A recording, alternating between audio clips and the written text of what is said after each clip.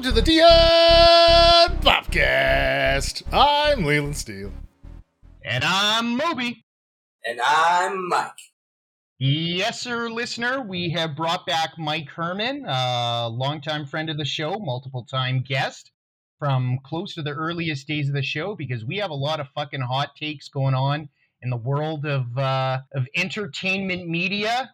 And when it's time to discuss controversial issues or WTF moments, Mike's our go-to man. So, thank you. Yes, I can't tell you how excited I am because, well, I'm going to get into it later, but I believe we are facing a cataclysmic shift in the entertainment industry just in this past year, man. And the year's not even close to being over, so yeah, it's going to be exciting. It's going to be pretty awesome. And listener, a little bit of a different format on this episode. We are going our 3 classic segments. We're going to try to keep them reasonable. But for the first time ever on the history of the show, we will have a guest host, quote unquote, host a segment. So I'm looking forward to that. So Mike's going to grab a segment here and Leland and I will take the other 2. But yeah, I don't know, Mike. I don't know if there's anything cool you've been up to since I think you were on last year at some point. But I don't know if you've been rocking it in life. Anything to bring up? Yeah, well, I guess the most maybe exciting thing going on in my life is I work on a Star Wars show. What? Which one? It's called Young Jedi Adventures. It's on Disney Plus. It's it's aimed for kids. You know, it's not quite the Mandalorian or Andor, but you know, my nieces and nephews are enjoying it. So hell yeah. That's awesome, buddy. Well, I mean, I actually just got here after watching Rebels. I'm trying to catch up with Rebels before Ahsoka comes out in a month or 2. Oh yeah, apparently a new trailer for that dropped today. I haven't seen it yet. Yes, it's good. And if I start to discuss that trailer, it's going to take like 20 minutes and end up with Leland and I arguing about the Force and what constitutes the Force. You're rocking it out on that show and involved in stars, which I'm sure is going to come up again in our segments once, if not multiple times. But Leland, my understanding was you had a pretty eventful June. I don't know if you want to talk about it or hint at it, but it was pretty cool. Yeah, I mean, we had the Incredible Party Con in middle of June, right before Origins Game Fairs, Origins Game Fair 2023 in Columbus, Ohio. Nice. Yeah, no, I mean, it was a great time. It was exhausting. I got very sick after with con crud, is something that usually happens at large gatherings of people.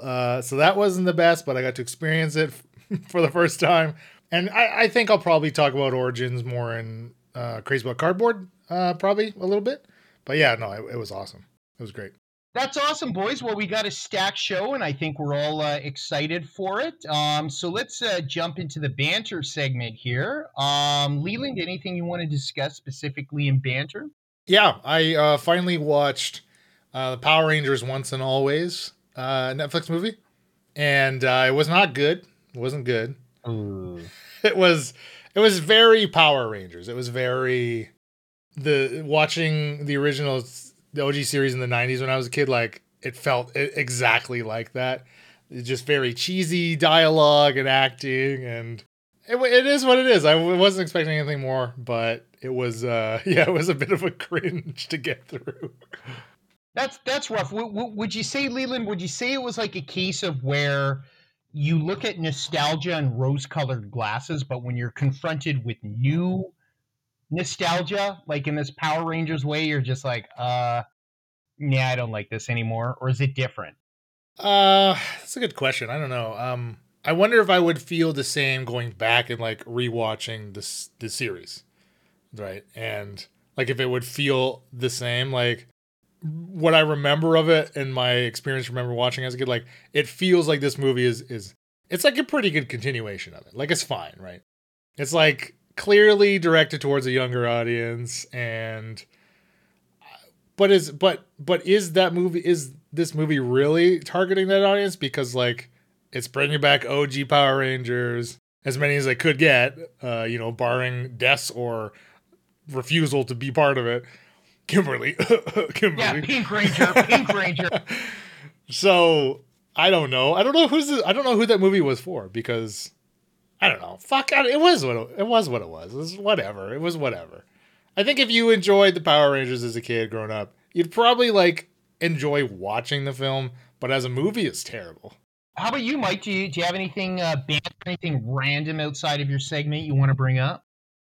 Yeah. Have you guys talked about The Flash yet? A little bit, but not since it's been released at all. We only talked about it like 3 months ago. Oh, okay. So have we all seen it? Can we spoil it? What's the deal on I that? have not seen it. No. I have not seen it. I don't care if it's spoiled. Leland, do you give a fuck if it's spoiled? Yeah, I do. I'll watch it eventually, but I'm not paying to go see it in the theaters.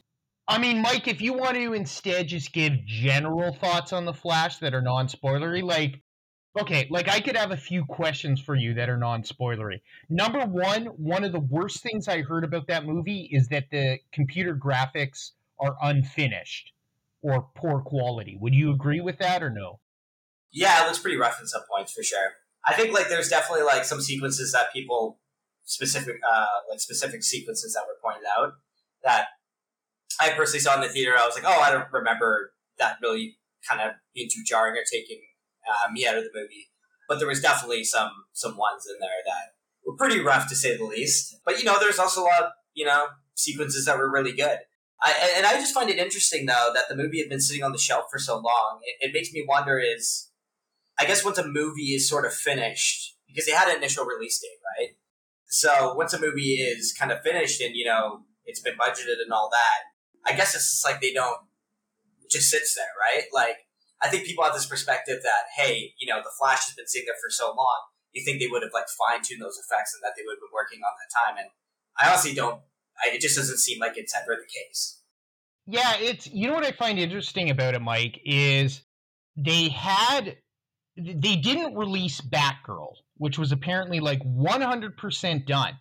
And they go ahead and they release The Flash, but like Batgirl didn't have the controversy behind it, but like Ezra Miller had all this water under the bridge in the past couple of years.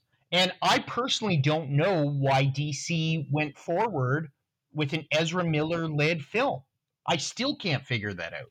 Yeah, the only thing I can think about is if they just had too much money poured into it, and maybe they just thought, hey, if we market it off Batman and Superman alone, which they kind of did attempt, maybe we can still make it profitable. I mean, they really kind of did try to spin the story leading up, to the release of it, and so they, their PR was working double time on, on the whole Ezra Miller situation leading up to the release. So, and the movie bombed, so it was definitely a failed experiment. So many movies have bombed recently or underperformed. I should include that caveat, but like they're not profitable. And like you said, I mean, you feel like we're on this downward sort of starting to roll down the hill, starting to maybe get busted up, take some injuries in Hollywood. And I start to see that happening, at least financially. Yeah, I mean, I think with one of those movies that you mentioned underperformed, I think Indiana Jones was one of the most recent ones too. And yep. I mean, I don't want to kind of bury the lead here, but the reality is that people are not going to theaters as much as they used to. And in my segment, yeah, we'll definitely tackle why that could be, or maybe discuss theories of why that is. But yeah, back to the Flash. I will say, I was mentioning in the marketing that Superman and Batman, or Supergirl and Batman, are very heavily marketed in the movie. And I will say, if you are going into the movie to watch that, you might be disappointed because they are not in it all that much. Okay, so I mean, Leland knows I am like all about Michael Keaton. Boy, oh boy. So I just want to know if in the screen time he got, does Michael Keaton deliver? Michael Keaton is excellent. That screen time that he gets, he makes the most of it. It's just, again, I don't want to go into anything spoilerish, but he definitely feels a little bit superfluous in the movie. Like, I wouldn't say he serves more than, being, hey, I'm Michael Keaton and I'm back. And it's not a bad thing, but I think if you would compare it to something like No Way Home, I think they're probably a better example of bringing back a legacy character and using them well. But yeah, Michael Keaton is still great. Like, you're still going to love everything you see. Definitely also a different, and you've probably seen this in the trailers, a very much more mobile and acrobatic Michael Keaton than what we've seen before. So, And he probably had help of a computer to be that mobile. That's all I'm gonna How sense. dare you, sir? How dare you? Yeah, the thing I brought to Banter actually may have changed my perspective on video game piracy. And what it is it's a study by, I've got this link open here, the Video Game History Foundation. And they found out of all US released video games prior to 2010, so only 13 years ago, 87% of all video games ever created are no longer available, of games made pre 2010. And that shocked me. That floored me. Because I've traditionally been an anti-piracy guy. I've been a guy that, like, if it's legal and it costs $2 on like goodoldgame.com or Steam or whatever, pay for it. If it's on Xbox Game Pass, old Xbox to play. But to find out 87% of games only slightly over a decade ago are no longer available made me think, like, WTF Nintendo, WTF Sony, like, you got to get some of these old games out there, or you can't get mad when people treat it like abandonware and quote unquote pirate it. Like, if it's literally not available on a legal service. I mean, I'd love for Nintendo or Sony or Xbox to tell me, but it's kind of changed my mind, man. I agree with you 100% on that, because it's not something I'm obviously like too knowledgeable on, but I've heard about the whole thing about gaming in that they don't preserve games as well as they do films, for example. Like, films are very well preserved, and games are just not, preserved in the same manner. Like, remember the famous incident with the E.T. games that ended up in that landfill? Yeah, the Alamogordo landfill. I know all about that. Crazy urban legend turned true. Exactly. So, I mean, this doesn't totally shock me, but I totally agree that also, certain things are just like, it's impossible to get your hands on. And I think, like, I've played a lot of old games that I've ended up pirating just because, they're not easily available, or they're really expensive to buy because, there's not a lot of copies available of that game. Good point. Leland, I want your opinion. I know you're not much of a retro gamer. Hearing the stat that I just gave out, like, what is your thought for other people that want to play these retro games? Yeah, I don't know where I fall exactly. It's like, I don't feel like collector's editions are much of a thing. And obviously I'm talking more from the console side of it. Like, 7th, 8th generation of consoles, there was a huge thing to get a collection. Like, I mean, I was looking, so, I've been getting rid of a bunch of shit and basically cleaning up the apartment, et cetera, making room for Emma now that she's here, basically. And I'm like looking through my stack of old PS3 games because I still have my PS3. And now I have 3 generations of PlayStations that I don't really know what to do with. But looking at my PS3 games that are like worthless right now, but like just looking at all the collection I had like God of War collections, Sly Cooper collections, Metal Gear Solid collections. Nobody's doing that anymore. So why aren't they? I mean, it's funny though, because I think my opinion of it at the time was like, yeah, this is awesome to be able to have these from the previous generation and further back. But also, like, you're still charging me full MSRP for this collection, like, you dirty bastards, So it's like a double-edged sword kind of thing. Yeah. You're almost hoisting yourself on your own petard when you're asking for this kind of shit. But I agree. I mean, that is a pretty astounding stat. And I don't know. That seems like it would be so easy to just put these games out on like you say, like a good old games and Steam, and it's just a service that, I mean, I guess isn't on console. But how do you do that with old console games without pouring more money into it? what's the equation that they're going to be applying to the effort and cost of making those older games available somewhere versus what they expect to generate as far as money from them. Like, obviously that has to be a huge part of it, or that's just something that like nobody in the industry is thinking about at all. I mean, I don't that can't be the case. I know now, I wish I had more specifics, but I know that Disney has to do like epic 4-dimensional gymnastics to keep Mickey Mouse out of the public domain because Mickey Mouse is so old. So at some point, media starts to become part of the public domain in the United States. I should speak in this case specifically of the US. But at some point, that media becomes public domain unless you put in a lot of effort to stop it, which Disney has. But I'm starting to think like a number of these games would fall under free domain or abandonware. I mean, there's a website and it's pretty big. As far as I know, it's legal. It's called myabandonware.com. And it has tons of old like video games and computer games, especially from like the 1980s and 1990s. And I mean, like, I'm probably the oldest person here, but shareware floppy disk games from the early to mid 1990s, like almost all of those that I grew up with are on this website right now. And it's never been shut down. And there's stuff from like the 1990s. Like, I love Mech Warrior 2 Mercenaries, and Mech Warrior 2, several versions of it are on myabandonware.com, have been there for many years. In fact, there's a computer game I like from 2001 called Freelancer, which, Leland, I know you love Star Citizen. Freelancer was the spiritual prequel to that. And Freelancer, even though I own it on CD-ROM or DVD-ROM, I no longer have a DVD-ROM in my new gaming computer, so I just download it from my abandonware. Works well. But again, my point is like a video game from 2001 is still there.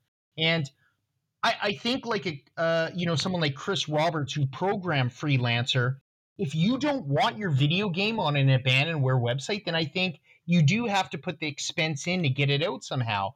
And in the world of like streaming video game services or cloud-based video game services like Steam or Epic Games, I think you should be able to do that nowadays.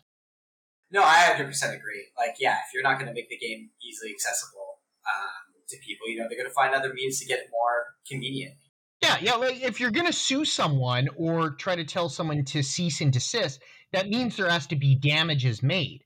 But if you have no product available that you're selling and you just say, well, I'm taking damage, I hope if this ever went to court, a judge right away at like a lower circuit court is just going to go, well, there's no damages here. You don't have anything for sale.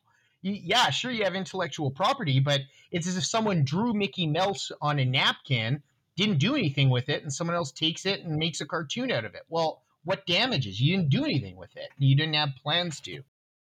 Yeah, and these games are so old now. It's not like there's like code in there that is like all that useful to have like either like to like another company, right? Like it. Yeah, it seems not really worthwhile to get up in arms about it. Awesome. Well, I don't want to, drag that topic to death or anything because I know we got a lot to cover. But do either of you have anything you want to bring up in the banter segment, or? I say let's move on. Let's get into it. All right. Well, we'll go into the first segment today, the first main segment, which is our video game variety show. I have tentatively titled this one as "We Apologize for Apologizing," because that seems like all what AAA video game studios are doing nowadays. They release a game, the game is buggy, and they immediately start apologizing for it. And it's like, well, why didn't you have some of these major bugs cleaned out before you release the game? Like, it honestly seems like it's automatic nowadays. Oh, it's buggy. Shit, we're sorry. We'll fix it over the next year. And like, what the fuck is up with that? Yeah, it's almost become the status quo, right? To get a game that's unfinished, it's almost like more of an anomaly if you get a game that is like bug free. It's and sometimes there's cases where games get released on platforms and they're just unplayable. I'm gonna make an abstract allusion to a movie here. And it might not be a movie both of you have seen, but trust me, I have a point with this. There's a movie I like called Friday Night Lights from 2004, and it's about a football coach in high school, Texas. And when he first arrives there, the sheriff meets him. The sheriff's like, "Hi, coach, win state." And he's like, "Yeah, thank you. We'll do our best." He's like, "Yeah, that's good. Win state. Just win. Just win state." And where I'm going with that is I read an article that basically said the video game industry is like that, especially with cyclical games that keep coming up, like sports games, FIFA, Madden. I know they're not the main culprits. You have 10 months to complete this game. This game will be completed. It doesn't matter if it has 2 million bugs or 2 bugs, the game will be completed. You will win state. You will finish the game. And the problem is, it's not that these games are completed, it's that they're truncated. They're allowed to develop a certain amount of time and then chop. They hit a deadline, and the company basically packages up, throws it out for full price, might I add. Now full price is pretty much like $70 US because they've raised the price of AAA games, but they basically truncate. They're like, no, development time's done, throw it out there without the traditional bug fixing, debugging, testing that games would have normally.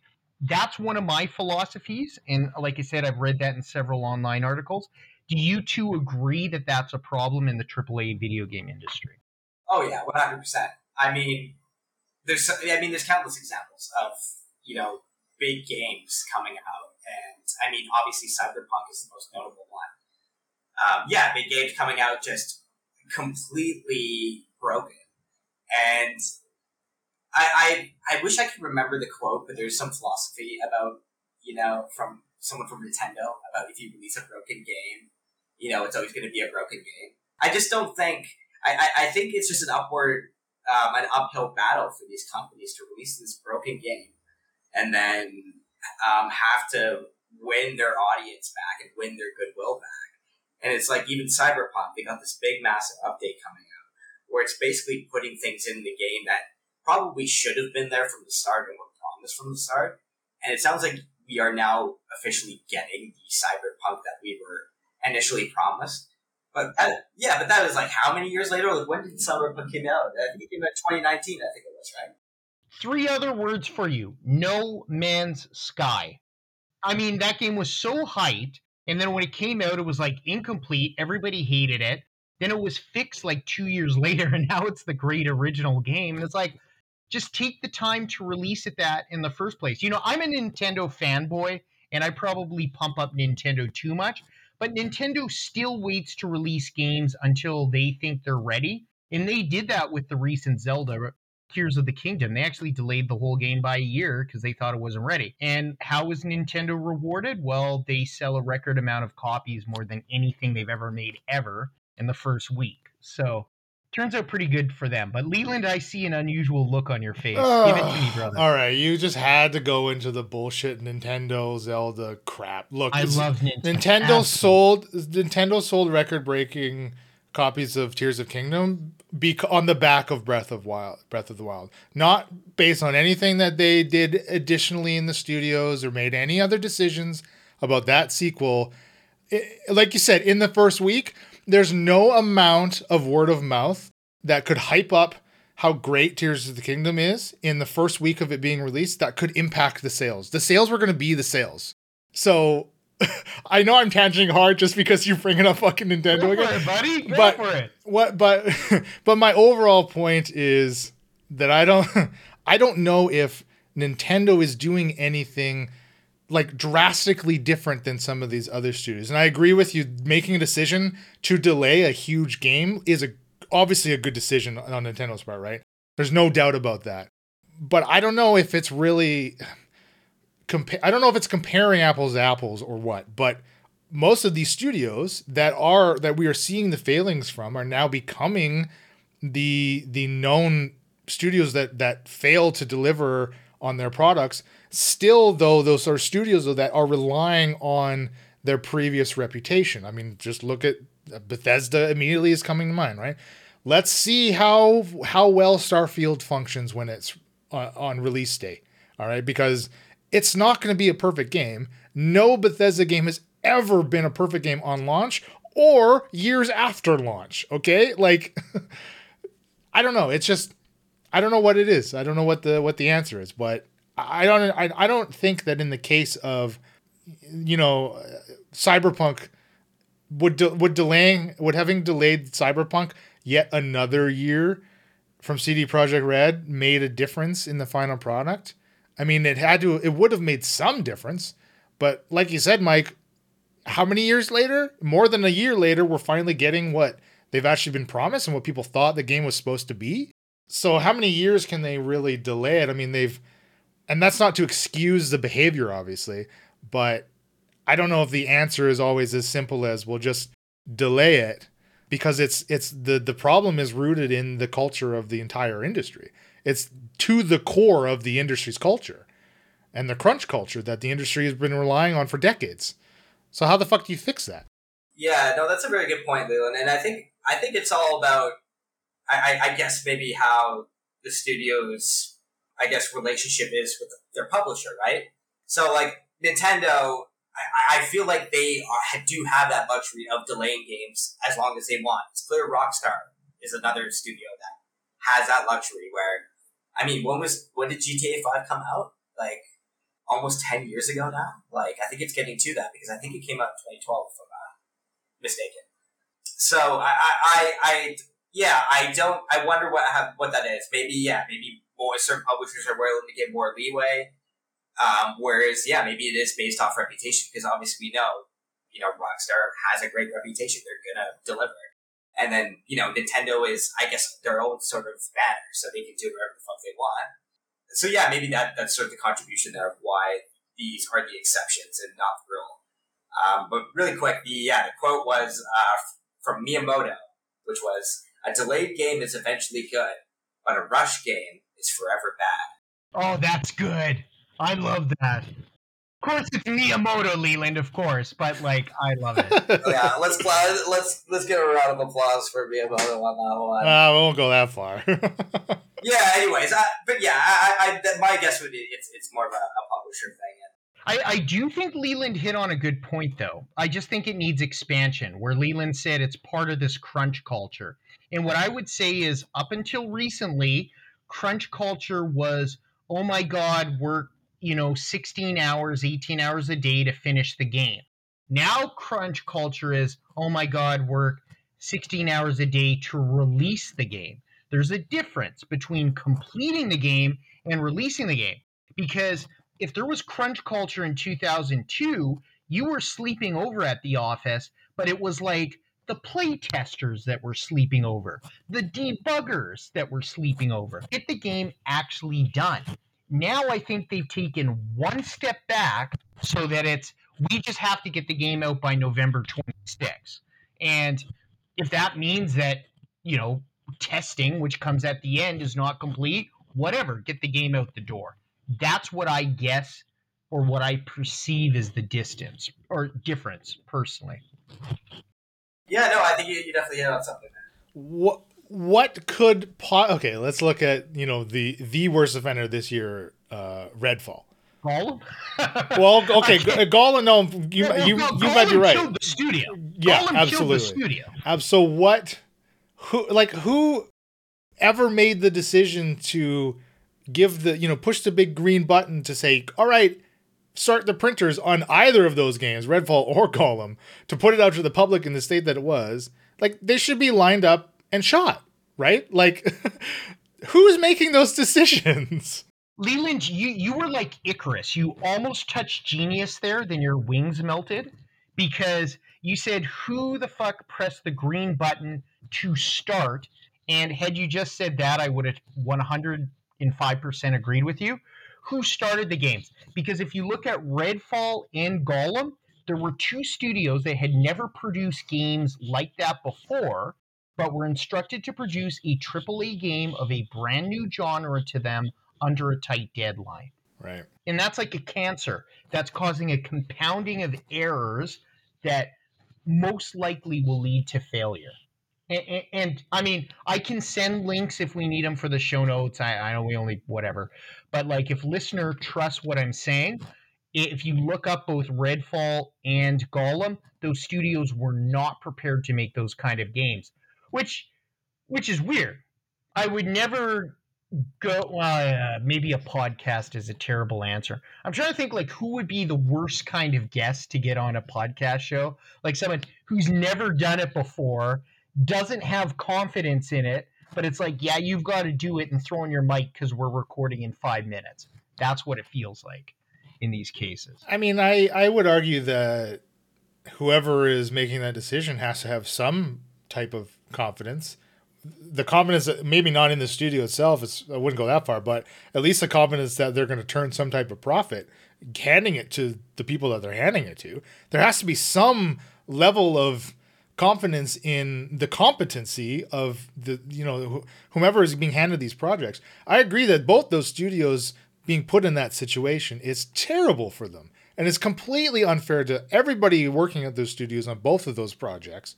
But there has to have at least started to be some level of competency that either impress the people that are deciding to give it to them, or what is it? Like, is it they literally like thinking they can just scam the consumer and just here, take this, run with whatever the fuck you want to do. Here's X, Y, and Z as far as stipulations and criteria you have to meet.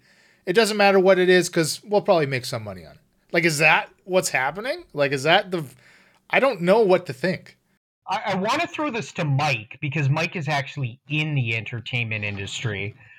And I don't want to ask you anything loaded, Mike, that you're not comfortable answering. But, I'm wondering, like, how much influence there might be from the quote-unquote suits corporate up above in entertainment production that maybe select a terrible casting director who's got a bad reputation, or bad producers, or puts the budget way too low for something. Like, do you have any idea where this disconnect between desire and competency is occurring? I think it usually just comes down to financials, if I'm being honest. So I'm not sure this is the best example, but this is the one that immediately came to my mind. But there was a showrunner named Scott Buck, and he was responsible basically for the last few seasons of Dexter, which everybody hated. He did, what was it, Iron Fist. Ooh. Also not very popular. And Inhumans. And people were like, why does this guy, keep getting hired all the time? And really what it came down to was the dude always shot under budget. He always shot ahead of schedule. And he just, he fucking got it done, man. He was his journeyman, and his journeyman can get. And, that's sometimes what comes down to. And they also, maybe he was cheap as well. Maybe his salary obviously probably didn't cost all that much. And maybe that's why guys like Scott Buck can get work. And then maybe when you get someone that is a little less experienced, that just gives, the corporate overheads a lot more leeway to sort of push somebody around because they're new. Like, remember when we had that sort of boom of let's hire the indie director to sell this big blockbuster? Yeah. And how kind of terrible that experiment has sort of been. And you kind of find out most of the time it's like, oh yeah, well the studio ended up, kind of overriding them anyways. And, and a lot of these action scenes are all done in pre-production, kind of planned out pre-production anyways before these people get here. And I guess long story short, I think like whenever you hire someone in the entertainment industry for their incompetence, it's usually for those reasons. It's usually money or, whatever is financially important to you. Yeah, no, you're right. I mean, it all comes down to the almighty dollar when it comes to the entertainment industry. And I mean, there's so many ways we could go with that. I think it's sometimes why you see so little creativity and boldness and so many sequels, whether that's video games or movies. It's like, well, people bought it before, so hopefully they'll buy it again, right? And that's what they think, recycling these things over and over. Because I know on this segment we don't have too much time left, I did want to bring up something that is at least annoying to me, which is always online video games for DRM purposes. Do either of you care about always online video games, or is it just me, or I'm just throwing that to the crowd? Yes, because and you're seeing this with a lot of these games as a service titles that they were sort of dumping over the last few years. Is if they just decide to, stop, how do I say it? To basically shut down the servers of those games, Yeah. you're done. Like, you can't play it anymore. For example, there was this game on my Oculus Quest 2 that I really enjoyed. That was a free game. It was like a fucking zero-G frisbee game. Anyways, it was free. It was super fucking rad. And then one day they just decided to shut down the servers, and now the game is just no longer playable. And I honestly would have enjoyed it if I could even play it offline, but you can't.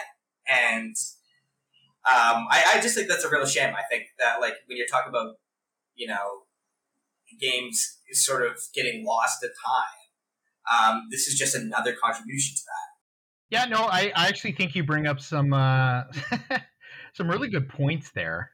Yeah, I mean, Leland, I don't know if you've got anything else to add on this particular subject. For me, it's a game, Cycle Frontier. I don't know if either of you are familiar with it.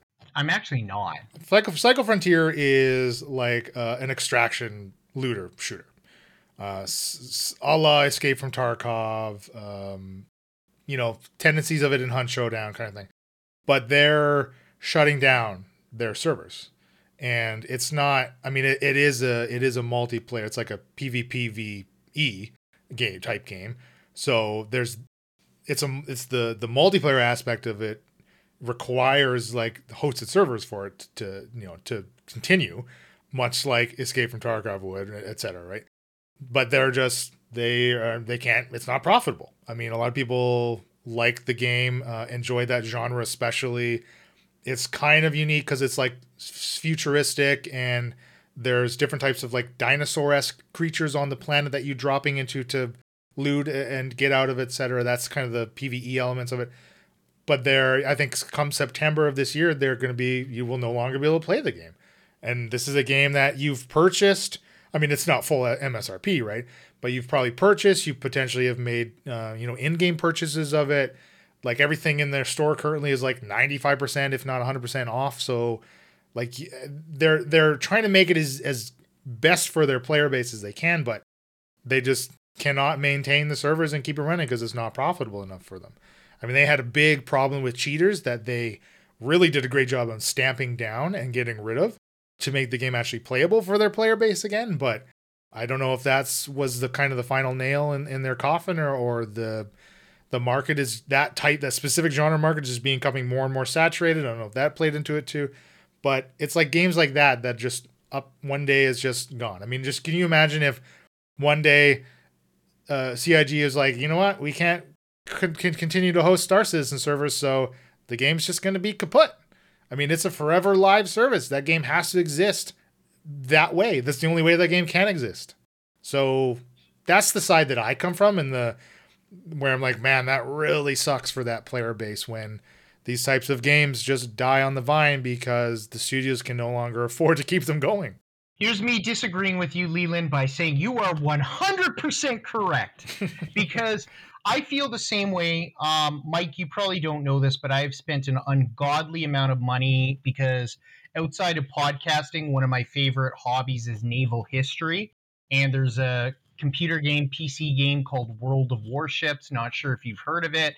It's kind of free to play, but you can buy like all sorts of battleships from history for real money. I have now officially spent $6,000 on that game since 2012. Been 10 years, but it's still $6,000. And that game is always online. And if that shuts off, I still enjoy it. I still play it every week. But if that game ever ends, I'm out. Like Leland said, you're out $6,000. Yeah. Right? And honestly, I think these companies should be required, as long as like they're solvent and not bankrupt, to at least keep like a minimum servers going, like at least a few servers. I don't know. That's my opinion. I don't know if anyone wants to agree, disagree, but like, come on. Well, I think that's just the inherent problem with digital products nowadays is, like they said, you don't own anything that you buy digitally.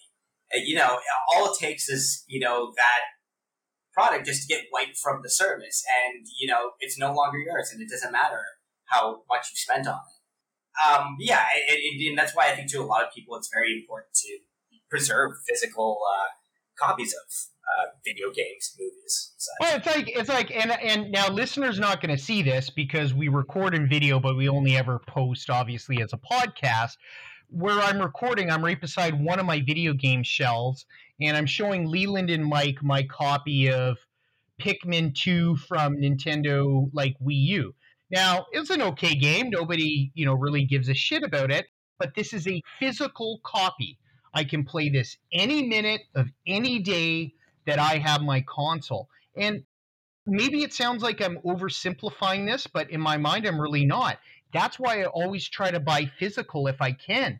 There's no limitations on when I can play this game. Now, technically, if you read the manual, even for a physical copy of a game, technically you don't own it. It's a license, and it's been that way for like 30 years. But if you're not telling me there's a difference between a game that can be taken away as soon as it doesn't become popular and this physical game in a case right here, I'd say you're a liar, because of course there's a huge difference. Because one I will guaranteed always have access to, and the other I will not. The other could be taken away. And to connect us with movies, which is 2 segments from now, we're going to Leland's segment next in a minute here, but that's why I buy movies, Mike.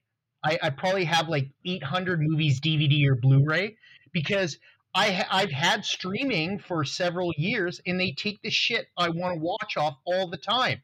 I'm like, okay, I want to go back, watch this show on Netflix. It's gone.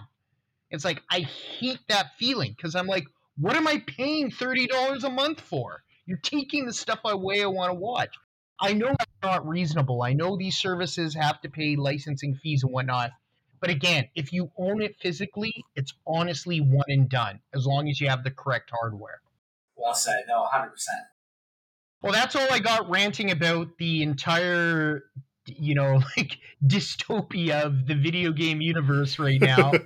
Leland, tell me about the hopeful, everything is roses in daffodils world of board games. Well, in Crazy About Cardboard, I don't know that I'm going to have any good news for you, but I know we're kind of trying to generalize the problem, like, capital T, capital P, the problem, in each of these segments. I honestly think for the board games, it's always the problem has always been Kickstarter, although Kickstarter has also been the solution for the hobby's growth. So I have just a little tale of a Kickstarter woe that's currently going, and just kind of one example. And it's just kind of, to me, this example just speaks to like the problem in general with Kickstarter, and very, I think we'll find some parallels between how this company in particular, which obviously may not be it's not a monolith, clearly, like these people, so that might not apply to every single publisher that is utilizing Kickstarter, but I think it's very reminiscent to me about this kind of crunch culture that is pervasive in the video game industry. So there's a publisher called Mythic Games. They put out, I think, since 2017, about 13 or so projects that they've funded, and currently, as of a couple months ago at least, they've needed to ask for additional funding on one of their projects. So they are developing or kickstarted Six Siege, which is like a Rainbow Six based board game. Depending on your pledge level, they've asked for their backers to pay anywhere from $39 to $129 US. Again, if if you've pledged at the highest pledge, which I think was like upwards of $300 US, because you get all the extra stuff, that's where the cost fluctuates, right, depending on what you've done. But this Kickstarter funded in June of 2021. They raised like 1.5 million, just shy of 11,000 backers, and this isn't the first time that this company has had to request this. In July of 2022, they did a Darkest Dungeon board game, again based off a video game kind of a roguelike dungeon crawl game, video game. They at the time their backers were asked to pay between like $18 to $69 again based on the pledge. That game, Darkest Dungeon, funded in November 2020, and they are still delivering like a wave 2 of items for their backers. In that case, in Darkest Dungeon's case, apparently about 80% of those backers coughed up the extra dough, which allowed, the 20,000 plus backers to get their, at least the wave 1 copies of that game. Leland, you are bringing up the one issue for the board game segment that I hoped you would bring up, which is I had started to notice on Kickstarter, even though I'm too scared to kickstart board games anymore, I'm like, wait a second. Didn't these guys just kickstart for a similar game like a year ago? And now they're asking for more money on a new product to complete the old product? I had kind of been anecdotally noticing that, and I was hoping you'd bring it up, or else I would have to, because, I mean, you're essentially validating my thought, which is this is actually a thing. And honestly, that's like, I don't know if you agree with me, you boys, but to me that sounds like fraud, in a sense. Okay, I just want to quickly add to that. I actually feel like I'm having deja vu here, because I swear, like, at least one or two of the episodes, we have talked about kickstarting board games before. Oh, yeah. Yeah. And I don't know if this is the same game, or this is just like a recurring problem. It's recurring. It's recurring, my friend. This is the problem. Like, this is the pervasive problem, right? So, Moby, I don't know. I wouldn't classify these as being new products. These are just new charges for old products. Okay, but on Kickstarter, don't they have to give you something tangible for more money? Like, if you're saying we need more money to convince, no, sir, literally can no, just they ask do for not. more money. So for the Darkest Dungeon, because Darkest Dungeon was they got the extra funds, they were successful in doing it, and they've delivered some product. So at the time, the way it worked with that one, Mythic Games said they needed that their backers collectively, and that does not necessarily, by the way I'm interpreting it anyways, not necessarily mean every backer had to pay, but they needed collectively to raise at least 50% of the additional costs that they were seeing in their production, that they would cover, they and Red Hook Studios, which is the video game publisher of Darkest Dungeons, would cover the rest. Whatever percentage they didn't come up above 50, they would cover. So again, like I said, they with Darkest Dungeon, they got like 80% of their additional costs. And they've been saying that these additional costs are due to, the Ukraine war. They are a European country. I think they're based out of France. Ukraine war, additional costs in materials. And they have admitted to a mix of poor management within the company itself. So by all accounts, it doesn't sound like in this specific case that Mythic Games is out to, defraud their backers. But I'll have a bit of additional information on Mythic Games specifically. So this just feels very much like Space Goat Productions that we talked about with Evil Dead, like forever ago, right? Like they are just chaining projects to fund the previous project. Like it seems like this is exactly what is happening, and that this company, for them to be able to survive, is in this situation. But I had said they had funded 13 projects since about 2017. It seems like they have a new project since 2017 to about 2021. They've had a new project like every 6 to 7 months. Launching a new project. Yes. Yeah. Many of them from varying levels of success. Some are only raising a couple 100,000 to upwards of like a few million, like a couple million, depending on the IP that they're dealing with, right? They have stated, so I was looking at some of the updates and some of their other projects. There's a game called Monster Apocalypse. No idea what the game is. But on their last update for that game was in March of 2023. And essentially it stated that it would be some time before they can move forward with production on it, because what they are deciding to do as a company is to focus on the last project that they have yet to fund. So they're not putting any attention to do anything in their additional projects until, in this case, Darkest Dungeon or whatever it is completely fulfilled. And then they move on to the next one. So Monster Apocalypse is like the second in a chain of 3 that will get no attention until the one below it, before it is completely finished.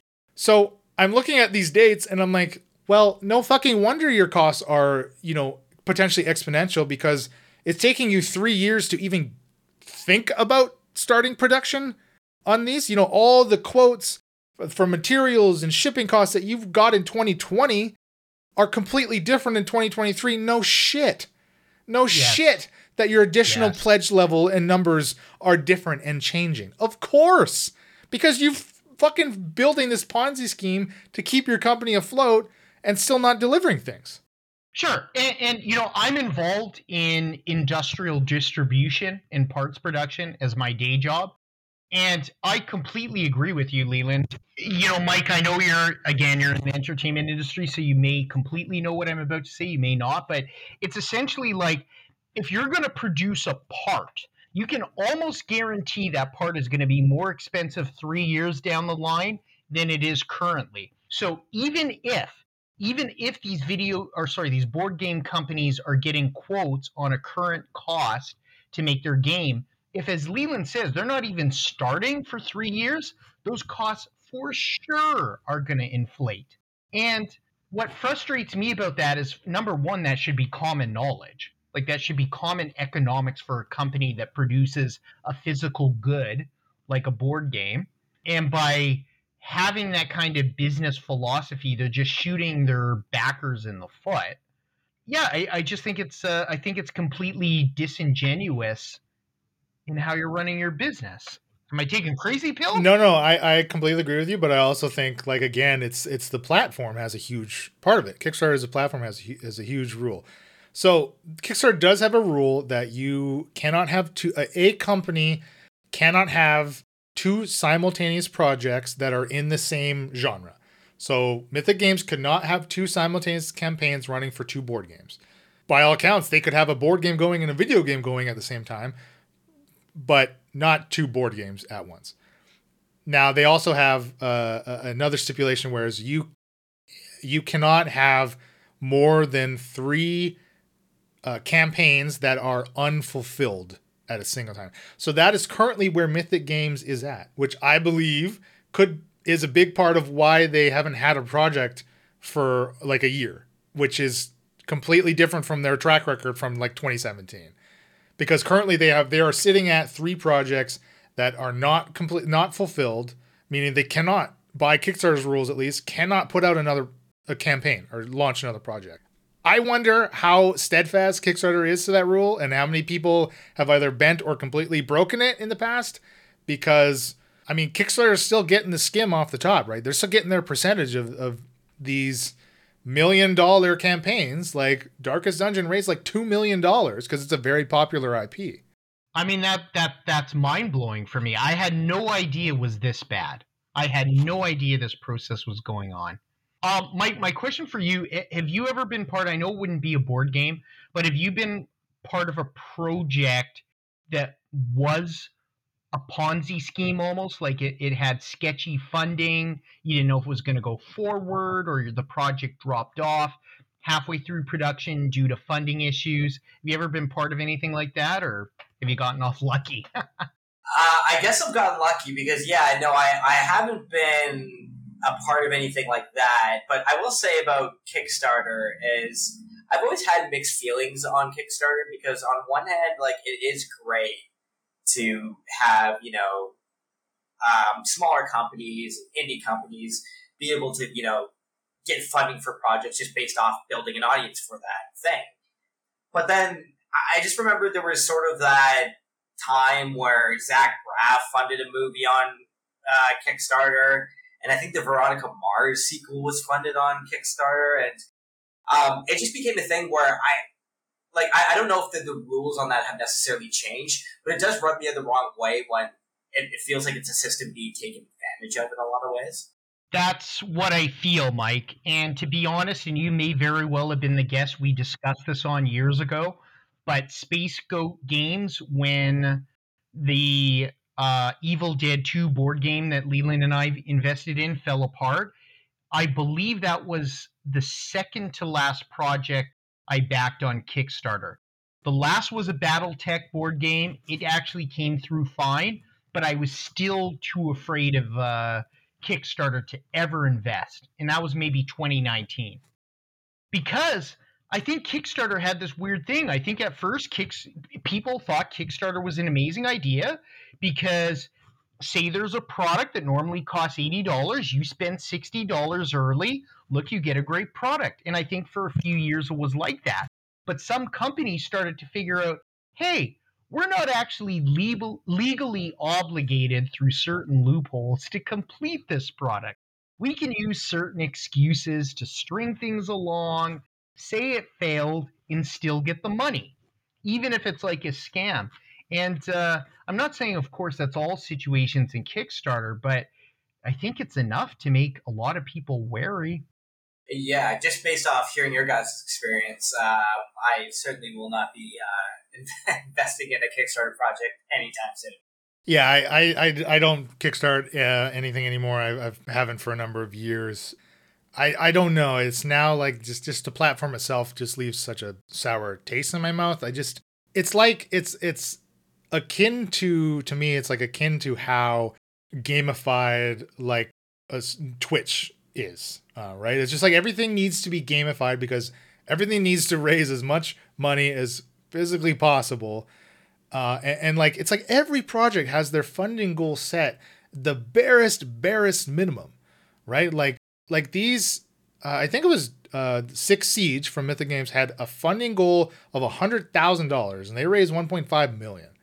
Like they know they're going to raise more than 100,000, right? Like now, if they only raised 150,000, would this be a completely different story? They would have, a tenth of the backers that they had to deliver for. Like, say they had 1,000 backers that raised 150,000, so successfully funding it, but they have such a smaller amount of games they need to make.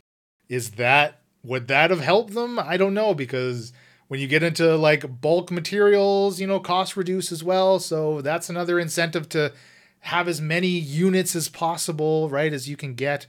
I just don't know. So 2022 was the first year for Kickstarter in the tabletop sector that they lost money, that their profits dipped since 2014.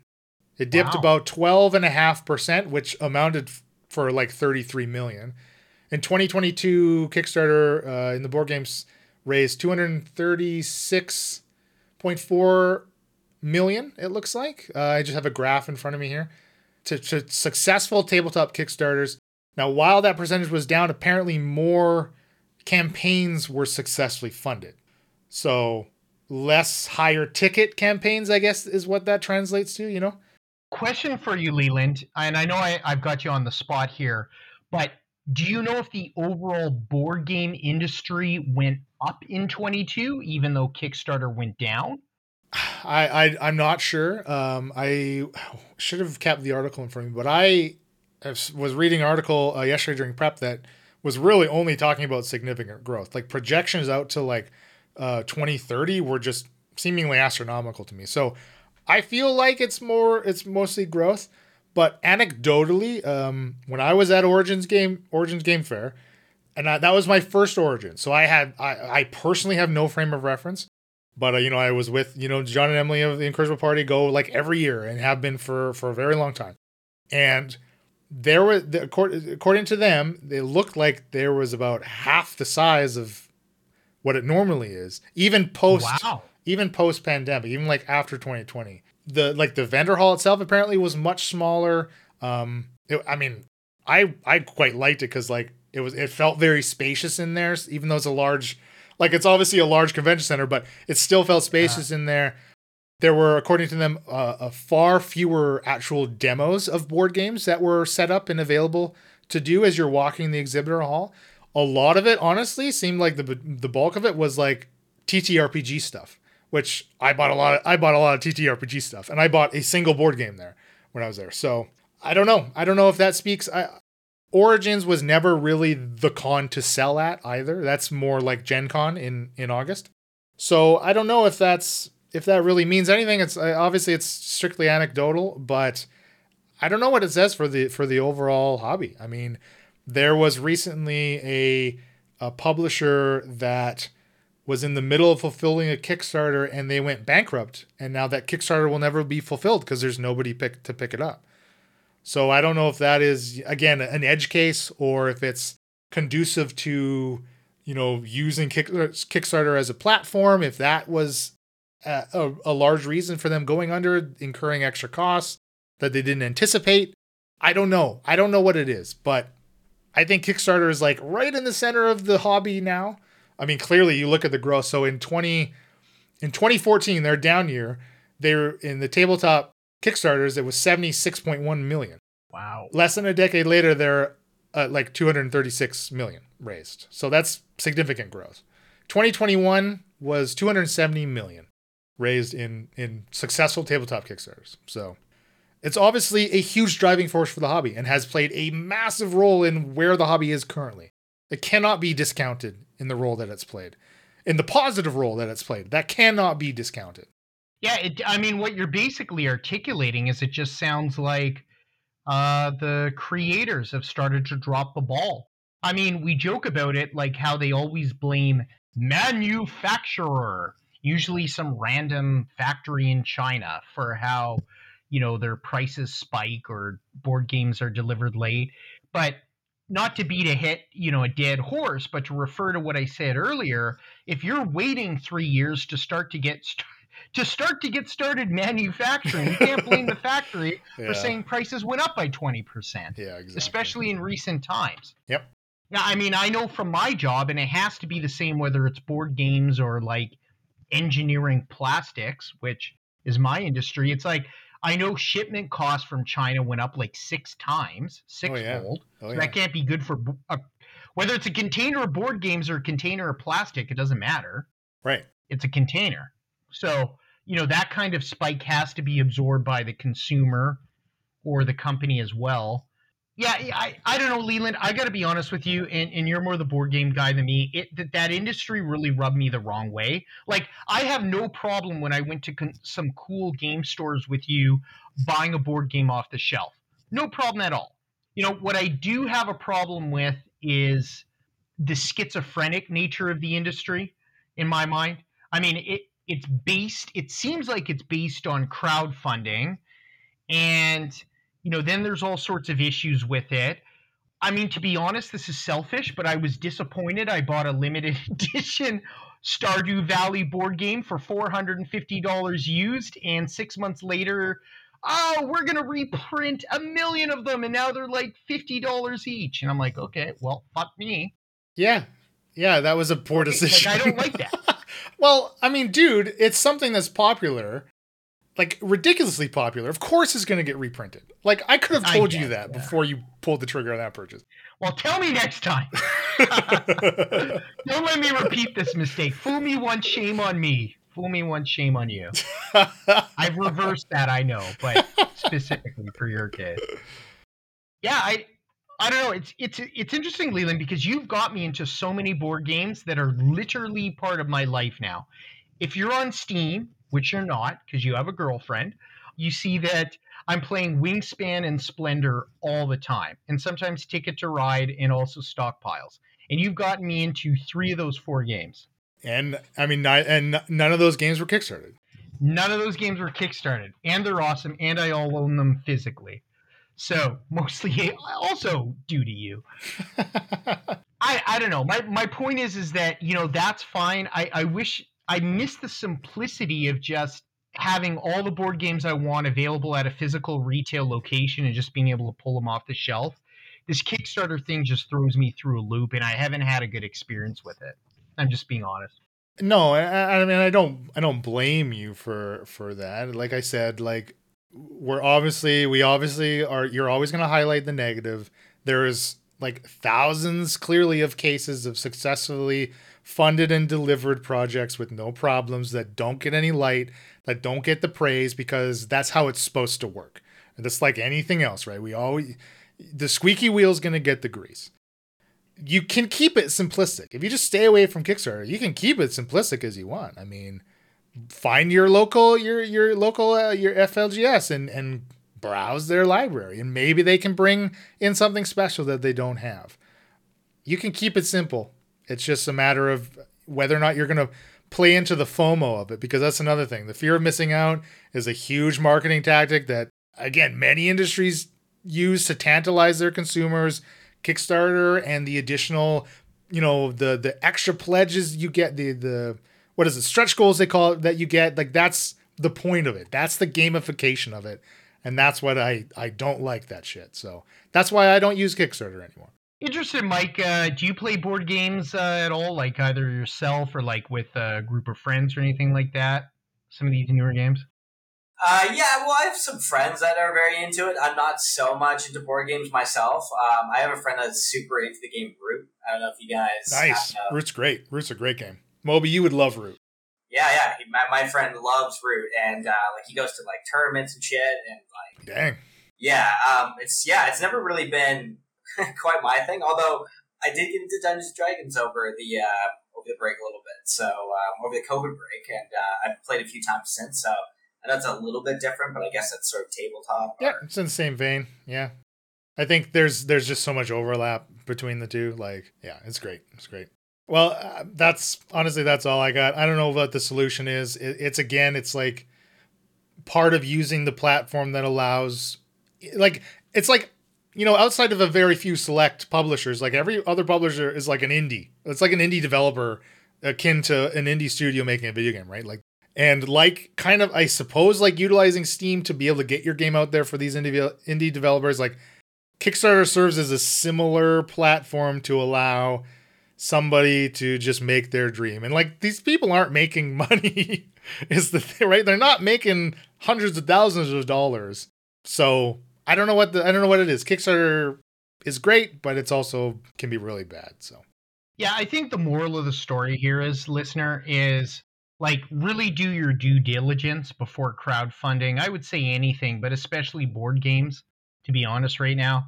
I mean, I don't want to open the video game can of worms because that's more of like an early access thing, but for board games for sure, just do some research. Just look. Literally, you can look into the track record of the company that's making the game. You can click on the Kickstarter profile. Will show you all of the pledges all of the campaigns they've already successfully run, and you can go through, if you want, look at the latest one and see if it has been delivered yet. Go through the updates that they put out. Go through the comments section. I mean, it takes time, but if you're going to be a diligent consumer, then that's the time you need to put in. So purchase at your own risk, I suppose. Pledge at your own risk, I guess. Like always. Like it's always been. There's no difference. It's how the platform works. It's how all of this shit works. It's like how buying into a fucking alpha that's been in development for 10 years works. And just because you want to fly a fucking spaceship, goddammit, that's how this shit works. And you have to consume at your own risk. So that's right. Leland Steel will be on an in-game like board, like sale advertising board in Star Citizen saying, "This is your fucking game. Invest." All right. Well, you know what? That was a great segment, Leland, but Mike, carry us home, baby, in the movies TV segment. All right, guys. So, as I alluded to at the beginning of the podcast, I believe we are seeing a cataclysmic shift in the entertainment industry, just to use that verbiage again. So there's a couple points that I want to bring up that I think are sort of relating to this idea that I'm proposing. And one of them, obviously, is the writer's strike. For those who don't know, the writer's strike is between the Writers Guild of America, the WGA, and the Alliance of the Motion Picture and Television Producers, which basically represents all the major television studios in Hollywood. So the main focus of this labor dispute is the residuals of streaming. According to a lot of these writers, their profits they had made a decade ago have basically been cut in half. We even saw this with Scarlett Johansson when she sued Disney for Black Widow because they released the movie on day and date. And so that, a lot of her wages were lost for that. And she did win that lawsuit. But on the topic of streaming, we're also seeing the streaming bubble basically burst. We've already seen the cancellation of Scooby and Batgirl. One was that Scooby-Doo animated Yeah. film. Yeah. Everyone forgets. Everyone remembers Batgirl, but, no one remembers Scoob. So there was the canceling of that, which from David Zaslav, the head of WB and Discovery, his whole idea was, hey, let's make more cost-effective television with reality TV, and let's save, these superhero movies as tentpole blockbusters. And then we've also seen the same thing with Disney and other studios, but Disney specifically laid off over, or at least planned to by the end of the summer, lay off about 7,000 plus employees. And the majority of those come from Disney Plus. Side note, I find it interesting that when the whole streaming boom initially started, I remember thinking, how is this even, profitable for these studios? And, go figure, it's just not. It's not right, it's just not sustainable. Spoilers, it's not sustainable, yeah. Yeah. When I was, I just remember when that, what was that movie, that Netflix movie that they released, Bright. Oh, yeah. Right, yeah. Yeah, and I just remember they were saying it was $1 million on it, and I'm like, how does that equate to Netflix subscribers? Especially with people sharing accounts. But, so, anyways, my question to you guys is, with the WGA's gripes and with streaming residuals and the streaming bubble effectively bursting, what is the future for streaming and the entertainment business in general going forward? And just one other point. So let's say the theatrical experience is maybe what we should be going forward, according to David Zaslav. As of right now, people are going to movies less than they were before COVID. About 49% of pre-pandemic moviegoers are not buying tickets anymore. So maybe theaters is not the solution to that either. Back to the main question, what is the future of the streaming and entertainment business going forward? That is a fantastic question, but since I never shut up, I'll let Leland answer first. Or unless you want me to go first. I'm ready. All right, go for it. And I'll just mimic some of your talking points and just make them better, sound better. So you go. You can't stop being so truthful. You need to actually make shit up. Okay, Mike, I will give you my number one simplistic problem I have with streaming at this moment, which is years ago, I quote unquote cut the cord of cable specifically to save money. And in the year 2023, with Crave, with Disney Plus, with YouTube Premium and Netflix, I am spending more money than I ever spent on cable. And I realized that about 3 months ago. And I went, what the fuck has just happened? I got to be honest. So to play to your point, I am a ultra heavy media consumer, especially of TV and movies. Love them to death. And I just for finances, for budgeting, I can't or don't want to, or I'm unwilling to keep the amount of streaming services I currently have because they're jacking up their prices by $2 a month every 6 to 12 months, every service. So what am I supposed to do? Because now I've got services stacking up with tax that are about $100 a month, which is what I would have spent on premium cable. So I have this reoccurring nightmare, Mike, of me having tried to cut cable and getting more choice, and now I feel like I'm stuck with cable again, just under a different format. And not only that, but I actually feel like I'm getting less out of it. And why am I getting less out of it? It's because I enjoyed binging TV shows. I loved when Cobra Kai dropped their entire series on New Year's Eve, and I could have Leland and Ghost Marty, our old co-host, over and watch an entire season or most of it. That's almost unheard of nowadays because every streaming service wants to string you along, dropping one episode a week until their next tentpole show comes out. So if you want my personal anecdotal rage against streaming in 2023, it's that the cost has been inflated to now meet or exceed cable for the services I use, and they no longer are as accessible. And I define accessibility by when you tell me Cobra Kai is going to release, I get the whole season at once. I know I'm being manipulated now. I know they are specifically dropping episodes once per week to keep me paying for the service. And if you can hear it in my voice, it does annoy me quite a bit. That's my take. I definitely agree with you. I do find it so funny how cyclical it sort of became, where, yeah, like with the cable services and then the streaming. And I think I think the reason why people like streaming and got so used to it, especially during the pandemic when it was basically mandatory, people just got used to watching movies from the comfort of their own home. So we're sort of at this crossroads, right, where people are not going to movie theaters anymore. We were talking about this earlier about some of these big movies bombing. People are not going to the movie theaters, and services are spending less money on these streaming shows because they're not very profitable, and they're also cutting content. And so it just seems like the consumers are losing either way. And obviously the movie and television industry will never go away, but I just think that everything to do with COVID and the way, like, obviously COVID is, they couldn't plan for that. But as far as dropping movies on their service, these day-and-date releases, I think people have certainly gotten comfortable with watching things in the comfort of their own home. So on one hand, they're able to, manipulate their customers. And then on the other hand, people are not going to movie theaters because they've become accustomed to watching things from home and would rather do that. Yeah, Mike, are you familiar? It's a classic. I mean, I'm speaking psychology here, but do you know about Pavlov's dogs, like that classical psychology experiment?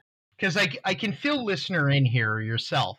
So, and I've got a long-winded point with this. So, classical psychology experiment they did. This Russian guy got dogs to salivate in the sight of meat because, of course, the dogs want to eat meat.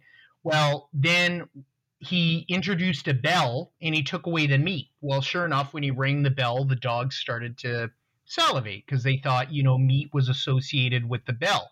Where I'm going with that when it comes to movies and streaming is during the pandemic, consumers of media got used to AAA movies being immediately or closely thereafter released to streaming services like Paramount Plus, Disney Plus. And the problem is, as we've emerged from the pandemic and theaters are now fully open, people are used to, well, if I wait 2 weeks, it'll be out of the theaters and on my Paramount Plus for free, and I can just watch it at home in my bed. And I hear, and I've done some prep for this episode, that that's a major issue. We've got ourselves addicted to first run movies being basically what HBO used to be in the 1990s. We've got like first run movies very quickly put on streaming services. And I think that's really affecting the movie industry.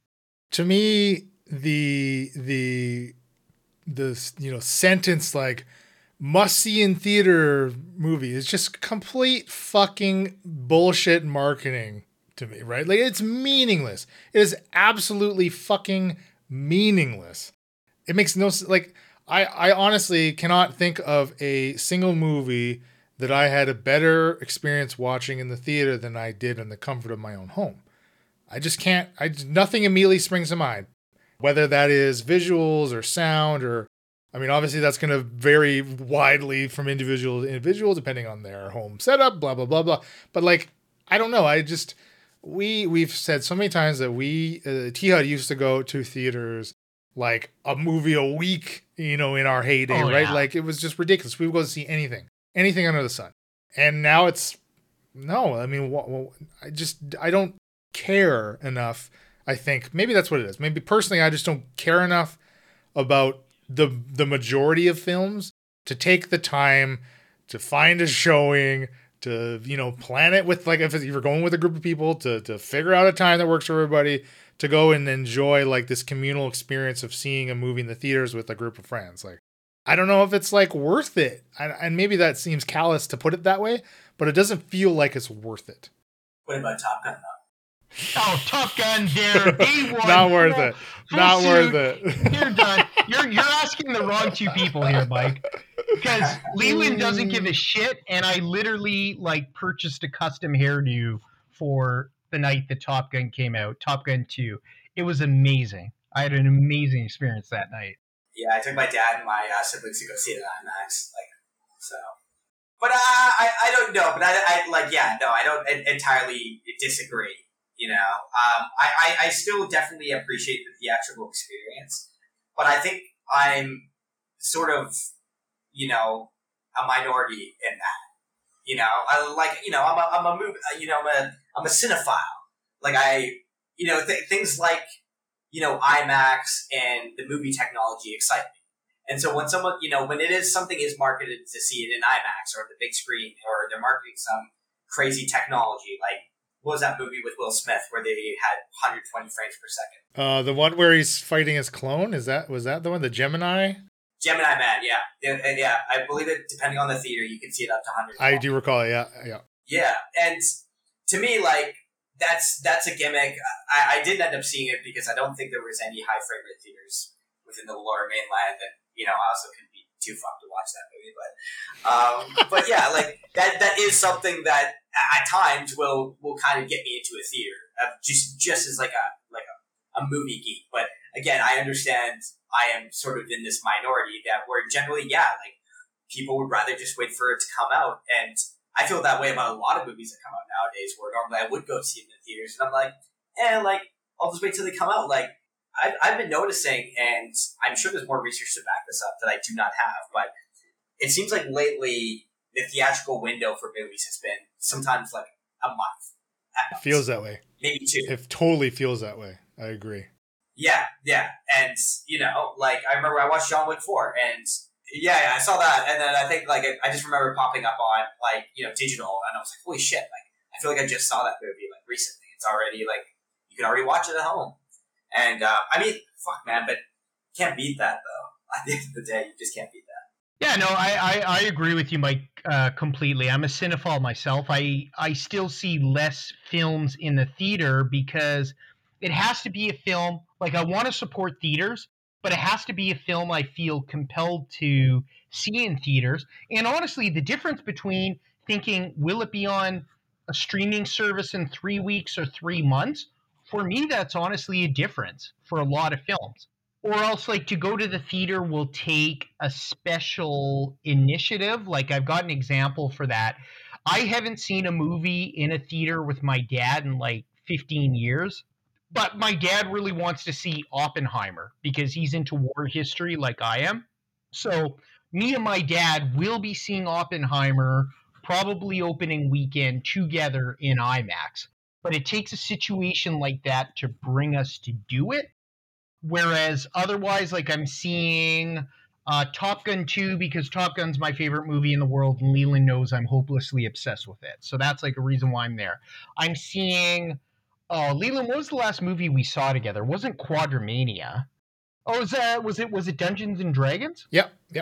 And I like that movie, but I specifically saw it in theaters because Leland and I wanted to do a bonus episode on it. Of course, you know, it's movies combined with board game that we both played. But my point is, Mike, nowadays in 2023, it's movie plus to bring me into a theater. There has to be a plus to bring me back. And to me, the solution's pretty simple. If every movie that I know comes out in theaters, I will not see until 3+ months on a streaming service, I will see more movies in theaters. That's just me, but I'm saying that. Immediately to mind, for me, I'm in that mindset about like every Marvel movie, like Quantumania. Emma and I just watched a couple days ago. Why, when I'm like burnt out on it, why would I go to the theater to see a Marvel film when I know it's going to be on Disney Plus in a matter of months? Like, yeah. I can wait to watch them. Unless it's one I'm really, really hyped for, which in the current phase of the MCU, there isn't one. No, certainly not Quadromania. Oh, that's what gets your blood going nowadays. That was a weird movie, dude. I don't know what they were doing. This segment is called Jonathan Majors in the Future. Yes, please, let's do it. Okay, so I'm going to get a brief history of Jonathan Majors. So, really what the crux of this story comes from is that in March 25th, he was arrested for strangulation, assault, and harassment. And then since then, there's been multiple stories coming out against him. Rolling Stone published a piece with about 40 people describing him as unpredictable, sometimes violent, and can switch from charming to cold in a flash. So real, like, psychopath vibes to this guy. a lot of these people signed NDAs and were very worried about the repercussions that they could suffer from Jonathan Majors. But the reason why I want to bring up Jonathan Majors specifically in this case is that this might be the swiftest rise and fall from grace I've ever seen in Hollywood. Okay, so in 2019, only 3 years ago, he has Last Black Man in San Francisco, which is his breakout role. And then over the course of like the next 3 years, he has The Five Bloods, he does Lovecraft Country, he does Loki, The Hard Day Fall, and The Devotion. And then in 2023, he has Creed 3 and Ant-Man and the Wasp, Quantumania. And these movies, I was looking it up, were only like a month apart from each other. And so Jonathan Majors was the guy. And this guy had maybe the most explosive 3 years in an acting career I have maybe ever seen. You know, he was signed on to Marvel, one of the biggest entertainment franchises, to reprise his role as Kang in several of their big Avengers movies and multiple other projects going forward. And now it honestly seems like his career will probably never recover. So I guess my question to you guys, it's actually two questions. The first one is, Marvel has yet to make a decision on Kang's future. So how does Marvel move forward from here? And two, why are actors such pricks? I love that. I love that. So here, okay, the way they, I mean, we talked about this a couple episodes ago. Both WB and Marvel like had an out with like this Flash movie. So easy to just have another universe Flash and replace Flash. Boom, it's canon. It's been done. There's many versions of the character of Flash. Anyways, that's seeming like a really easy out. Same thing. Like we got infinite versions of Kang. Let's just see some that are recast. It's just so easy if they need to do it. I mean, maybe it'll hurt them, but that's their out. That's what they can do. They can just write it off and smooth it over as this is this version of Kang that we're gonna maybe focus on. Maybe draw in this fucking multiverse thing that they have going on a little bit. Just narrow the scope. Like the first few phases we're starting to build, they just kind of maybe need to taper it in a little bit here. And that might also improve the entirety of the next phases for the MCU, in my opinion, because like the multiversal stuff is just getting too exploded out. I think for me, it's one thing to have that work as a function in, like on paper in like a comic universe, where you have just so many different people able to contribute to it.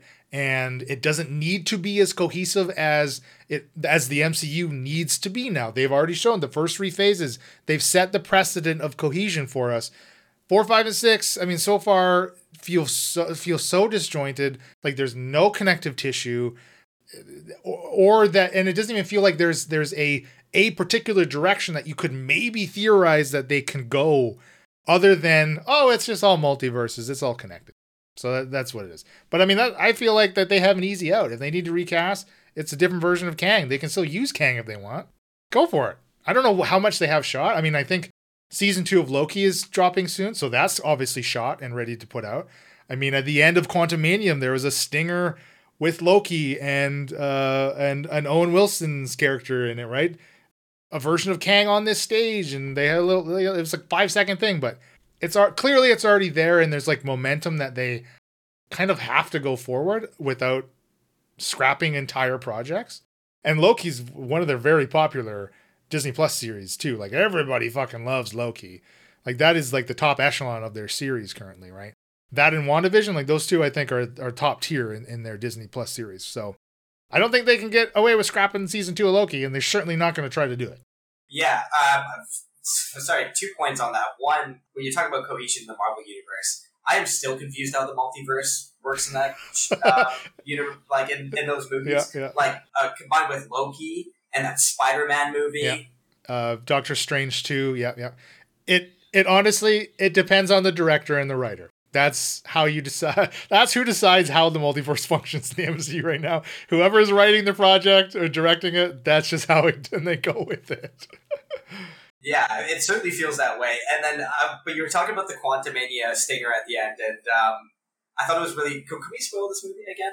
I guess. I mean, I kind of. Okay, so I remember and I don't think this is a completely relevant point because I still think they can still do the whole multiverse thing. But I just remember watching the movie, thinking I'm like, like knowing that the whole Jonathan Majors controversy had sort of come to light, and this was again, I watched it a few months after, and I'm watching it, and I'm like, they could probably do that multiverse thing. I mean, he's like, they haven't shown like a bunch of Kangs or anything. Like, how do we know there's not a different looking one?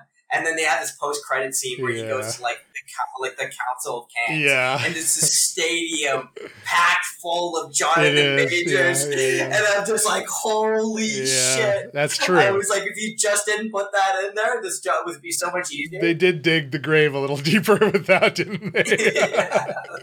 Mike, I thought of the same thing when I heard all that stuff coming to Jonathan Majors. I'm like, wait. But they filled this fucking stadium with Jonathan Majors. What else are we supposed to do? There's Jonathan Majors everywhere for like every planet. Okay, I gotta insert this in, but like, have either of you seen Creed 3 yet with Jonathan Majors? I haven't. I heard he's incredible. Not yet. I actually only recently watched the Creed franchise. Same. I like them. I like them both, man. I actually like the second one more. Yeah, Drago, like Dolph Lundgren. He was used not too much, but man, the scenes that he had with Sly, excellent. Well, that was the thing. That honestly kind of almost, and not to go on a tangent here, but that sort of like lost some of my interest in the third one, because I felt like the second one, as cheesy it was, bringing back like the son and dad character and doing the whole legacy sequel, it felt like the stakes were as high as they could sort of go. And I don't know, when I saw the preview for Creed 3, I'm just like, that's just not quite as interesting as bringing back, Ivan Drago's son. Right. And so that, I think that's kind of what's kind of prevented me from watching it. I'm sure it's still great, but, just the hook isn't as there for me as Creed 2 was. Yeah, the whole Jonathan Majors situation, I mean, like, he's still innocent until proven guilty and whatnot, but his situation just shows, like, how you have to keep like yourself as clean, as sparkling clean as possible in the movie and TV industry, because people will latch on to anything and your career can be over. If Jonathan Majors is found completely innocent until like tomorrow, his career probably still took a 2-year hit, something like that, because he was a star on the rise. Like, the media was starting to build him up. Like, this guy is gonna, we've had, unfortunately, Chadwick Boseman, pass away.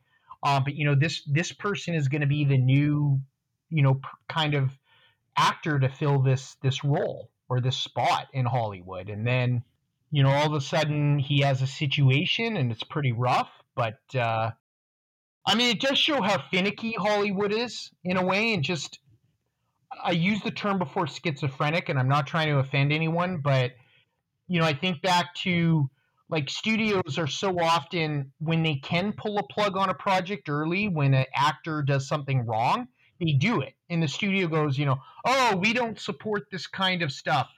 But honestly, the kind of stuff that Ezra Miller, I hate to go back to The Flash, has admitted to, or for certain be caught doing, is like horrific stuff. And it's compounded because there's multiple situations. And the studio still releases a movie starring Ezra Miller. And they even make trailers that minimize Ezra Miller because they know that he's done this shit or he's accused of this stuff. And they still release the movie. And it's just like, it's very random to me. It's very hypocritical. Yeah, no, there's definitely no consistency. And there's so many actors that just kind of seem to get away with certain things, and then there's others that don't, and there just doesn't seem to be any consistency towards for most of the time, or not even just actors, just like people in the entertainment field in general. I guess maybe it just comes down to how how good of a PR person you have. Maybe, I don't know. Well, you being in the industry, Mike, do you find yourself self-censoring, for example, what you may put on Facebook or other social media? Like, is it on your mind? Are you aware of it? Oh, for sure. Yeah. And how do you feel about that? Does it frustrate you, or are you just like, well, this is part of the game?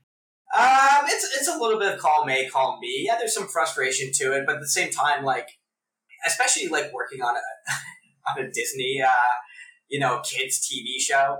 there does, there does kind of weigh some responsibility on there to, if I'm going to be also promoting the series, maybe probably not best to be, say, promoting from if I'm going to promote from my personal account, putting certain things out there, because maybe I'm already drawing some traffic towards when I'm reposting something that Disney's put out. And so, it's just, I've definitely, my Instagram, for example, is private. That's awesome. Well, Mike, where can we find you if people are looking for your socials, if anything, or do you have anything you want to promote? Any causes? Yeah, you can find me on Instagram at Macintosh17, lowercase m. It's my Instagram handle. It is private, but for a listener, I might make an exception. I also have just a portfolio website, michaelherman.art, and watch Young Jedi Adventures. Listener, if you're a grown adult, might not be your cup of tea, but if you want some High Republic stuff, it's the best you got right now. And if you have kids, they'll probably love it. So we've got lots of Star Wars fans, lots of animation fans here. So check it out, listener. Leland, lead us into the end of show stuff. Our website is ttpopcast.com. The T at Popcast on Facebook, TT Popcast on Instagram. All of Mike's socials will be in the show notes, so you can check him out. I'm on Twitter at Leland_Steele for as long as Twitter is a thing. That is who I've been. I've been Moby, co-host, and I want to appreciate our guest host there, Mike. So thanks so much for being on again, man. We really appreciate it. Boys, always a pleasure. I always have an empty slot in my absolutely packed and busy schedule. I appreciate it, buddy. You're seriously a pro. You're on the permanent rotation. So with that, I'll say thanks again, Mike. Thanks, listener, for listening to us. And my usual segue out. Take care, listener. Thanks, listener. Bye-bye. Bye-bye. This has been a Sounds of Steel production.